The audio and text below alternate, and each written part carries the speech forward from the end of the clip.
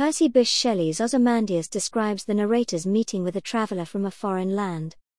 This traveler told him a story about finding the shattered remains of an ancient statue of a king in the desert. The inscription beneath the statue indicates that the king was arrogant, proud and boastful. Ozymandias is another name for a famous ancient Egyptian pharaoh, Ramses II, a successful warrior and builder.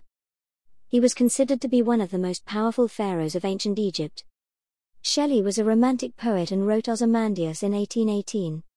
Shelley was radical politically and disapproved of the British monarchy. You could argue that this poem is a criticism of wielding power in an undemocratic way and ruling as a tyrant. The poem delivers a powerful message about the ephemeral, or temporary, nature of power.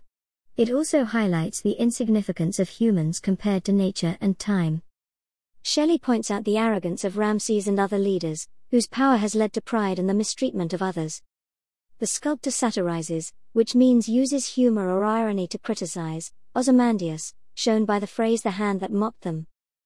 By describing how nothing remains of Ozymandias but a work of art and collection of words, the inscription, Shelley suggests that art, language and literature are far more enduring, lasting, than human power. There is a certain timelessness to the poem. You could argue that its messages about the abuse of power and the temporary nature of political authority are as relevant today as when Shelley was writing.